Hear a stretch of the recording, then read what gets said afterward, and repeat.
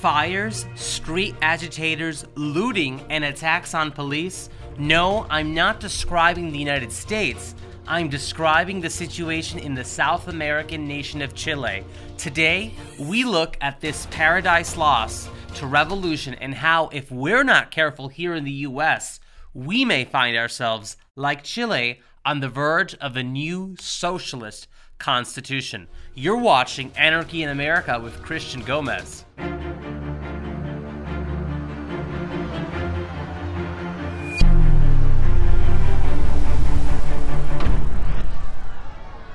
Joining us back on the program to discuss the relevance of Chile's ongoing revolution to our plight in America and where the radical Marxist left would have the United States go is Leah Southwell. Up until recently, Leah has been living in Santiago, Chile, which has been considered for a long time to be the economic miracle of South America. Now she is living in the United States, where she's the field coordinator for the John Birch Society, covering most of Montana, Wyoming, all of Colorado, and part of South Dakota. Leah, we are grateful to have you back on the show. Pleasure to be here. Thanks, Christian. Thank you. So the last time that you were here, we were discussing how the communists divide the people. Specifically, we were looking at the country of Chile when we had you, and you were discussing a lot of what happened in that revolution beginning in October of 2019. Now, a lot has happened since then, and it looks like the Constitution of Chile is the target of the agitators. Now, when this revolution started, was it clear at the time from the get-go that they wanted to go after their country's constitution, or did that further develop later on as these protests ensued? It developed in the second week. So first the riots began, and I believe 8 to 10 days after the riots began, suddenly there were 1 million people who assembled at a specific plaza with all of their complaints. And the complaints were very wide-ranging, but the two primary ones that were heard over and over was that they wanted the president to step down and they wanted a people's referendum for a new constitution. And so nothing happened with that. And the riots continued every single day, and the damages and property destruction continued until about 6 weeks into it. And I believe by that time, President Piñera was quite concerned of how much longer can this country last with this kind of violence. And finally, after 6 weeks, agreed to the people's referendum for a new constitution. But he did not step down himself. And so they were going to have their election last April, and that was delayed due to COVID. And so the election was in October, and 78% of the people voted for a new constitution. And now currently is the process of the campaigning of who will write this constitution. As part of the referendum, it was chosen that it would not be the politicians who would write it. It would be the people who would write it. And there were a specific number of seats, and it was decided in that referendum that 50% of them would be women who would write it. And then later there was legislation passed that 19 of those seats would go to the indigenous Indians. So in other words, the protesters, they don't trust the politicians down there. They want a people's convention to draft an entirely new constitution. So who exactly are these people? Is it going to be NGOs that are representing the supposed interests of the people? What could we expect out of this constitutional convention in Chile? I haven't seen any clear instructions, and the people that I've asked don't really even understand how this process is working. And the election was to be this April again. And just since last week, I believe 80% of the country is in complete lockdown again.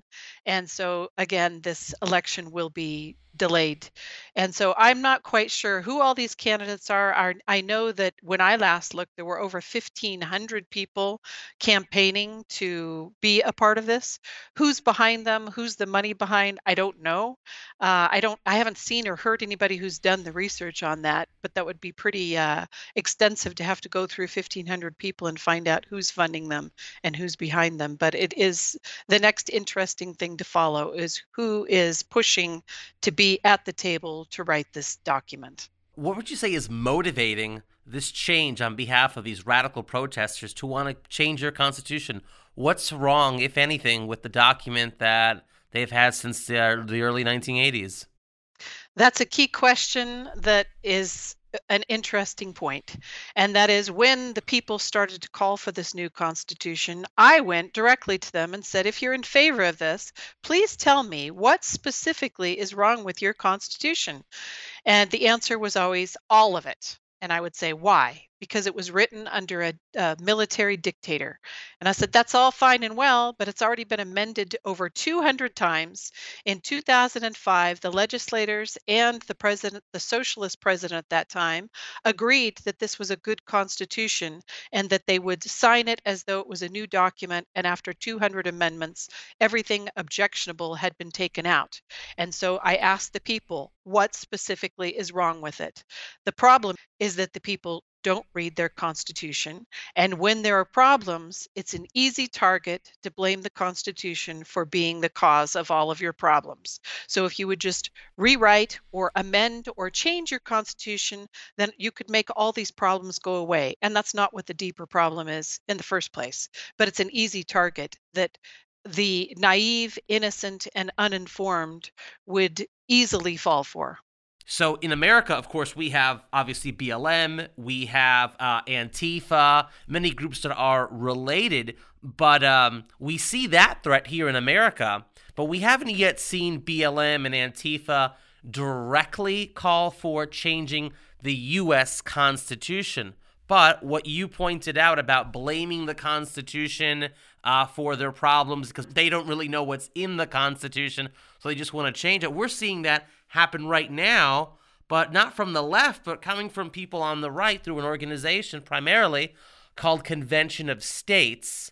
Do you see it the same way that this COS organization is likewise trying to transform our country's constitution using the ignorance of the people? I don't want to assume any intention of Convention of the States. I do see the danger that perhaps they do not see. So Chile was divided in two ways. It was divided economically. It's the rich against the poor fighting, and it's also racial, as in the indigenous Indians, the Mapuche, against the government. And so they're dividing us in different ways. I don't think COS is dividing us, other than what they're doing is they're dividing the right. The right is being divided here. Those who want to protect and defend the Constitution as is, and those who apparently don't really understand the Constitution in the first place, just like the Chileans, and want to say we have problems, and therefore, if we fix the Constitution, it will fix our problems. So I do see a similarity in that way, in that the danger is in not understanding that the Constitution here in the US already limits the federal government. So that is not the problem. The problem is that the Constitution is not being abided by. And so only someone who doesn't know what the Constitution says and doesn't understand that it actually already limits the federal government would call for changing the Constitution, as though if only we would make it clear that the federal government needs to be limited, if only we made that clear, then we could fix this problem.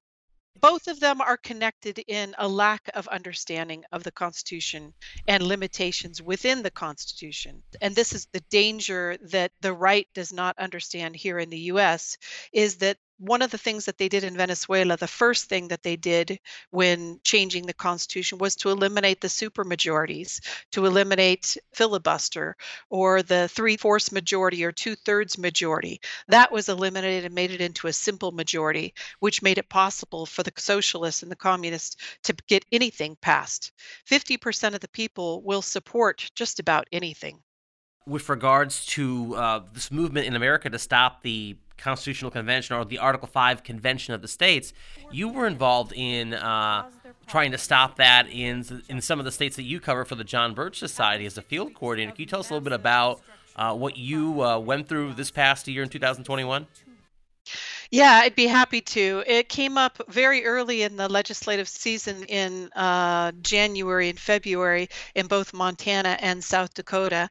And I learned the pattern that's being done. The conventions of the states does focuses only on getting this convention to happen. And they have 30 paid staff members who are out in the field working and what from their mind educating the people as to why this is a necessity, and they encourage them to send messages to their legislators and to tell them why this is a good idea, and it's something that we have not been doing and will need to do a much better job of educating the people as to why this is a bad thing. And so when I would go to testify in front of the legislature, they would have a good 40 to 100 people there thinking that this is a good idea, unprepared to have even heard the opposing side. Many of them came up to me afterwards at the testimony and said, why are you against this? And once I gave them my arguments, they started to come around and say, oh, wow, yeah, okay, I get this. And so these people are hearing one side of the story and understanding that these amendments would fix all of our problems with the relationship with the federal government. But when you explain to them how that's not going to change it, then they'll change their mind. And so the Convention of States ideal or principle of this sounds really, really good until you look a little bit deeper about what the dangers are involved and who will be involved in the constitutional conventions, and the lack of control and the lack of limitations on that convention is what's quite frightening.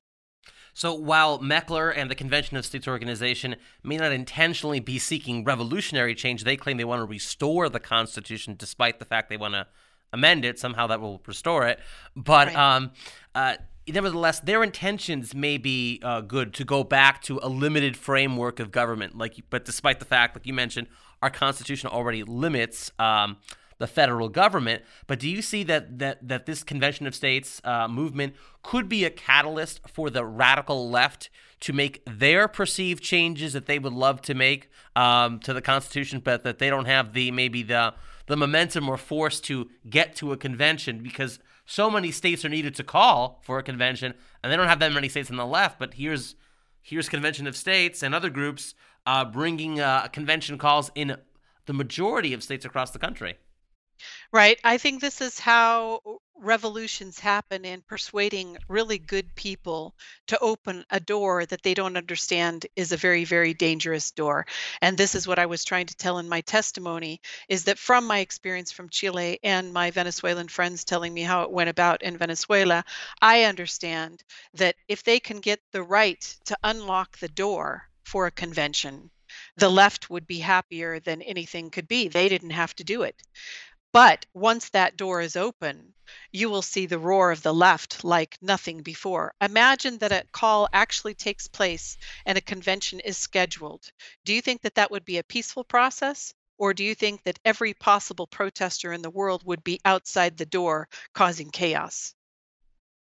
Absolutely. Of course, we would likely see Antifa, Black Lives Matter, the Sunrise Movement, all these groups we've discussed before, just descending at that convention to make their changes. But Meckler would say, and supporters of COS, well, there's a safeguard in Article 5, the safeguard being that 3/4 of the states are needed to approve any new amendments or theoretically a new constitution in the form of amendments. Would you say that that is enough safeguard against a potential revolutionary runaway convention? Absolutely not, because we have precedents knowing at the last convention that they changed the ratification process. So, what's to say that at this convention, there's a call for making it this a fair issue and letting all the people have their say in it? What's to say that there is not a call for letting the people choose what they want? And that would scare the bejeebers out of me. Especially considering the last election and how that turned out at the polls, and whether the American people even trust. I mean, I believe there was a poll that over 70% of Americans think that one of the last two elections was cheated, whether 2020 or 2016. So the American people don't have a lot of faith in our electoral system. And if we went to a national referendum as a means to ratify a modern constitution or a modern slew of amendments to update our constitution, I suspect a lot of people will not go along with that. But once that's ratified, it would be really difficult to repeal and go back to our current constitution. Well, Leah, we're really out of time right now. We're grateful that you were on the show with us today. Is there any final message that you would say to those out there? Yes, please recognize that the Constitution that was written here 233, 34 years ago was one of the best that's ever been written in the history of mankind, and it's proven itself to be worthy. The problem is not within the Constitution. The problem is that we haven't learned it, we haven't been taught it, and we're definitely not abiding by it. If we were just to get back to understanding and honoring our Constitution, most of our problems would go away and liberty would prevail. Thank you so much. Take care and keep up the fight for freedom and defending our Constitution. God bless you, Leah. Thank you, Christian. In order to prevent the revolutionary fate of Chile here in America, we encourage you to safeguard our U.S. Constitution from any attempts to amend, revise, or rewrite it through an Article 5 Constitutional Convention or so-called Convention of States. Communism cannot and will not be defeated by allowing socialists to upend our system through a convention. For more information about the dangers of such a convention, we encourage you to visit us at jbs.org/ConCon and also read our articles on the New American magazine, warning of the risks associated with an Article 5 convention. Until next week, stay informed and God bless.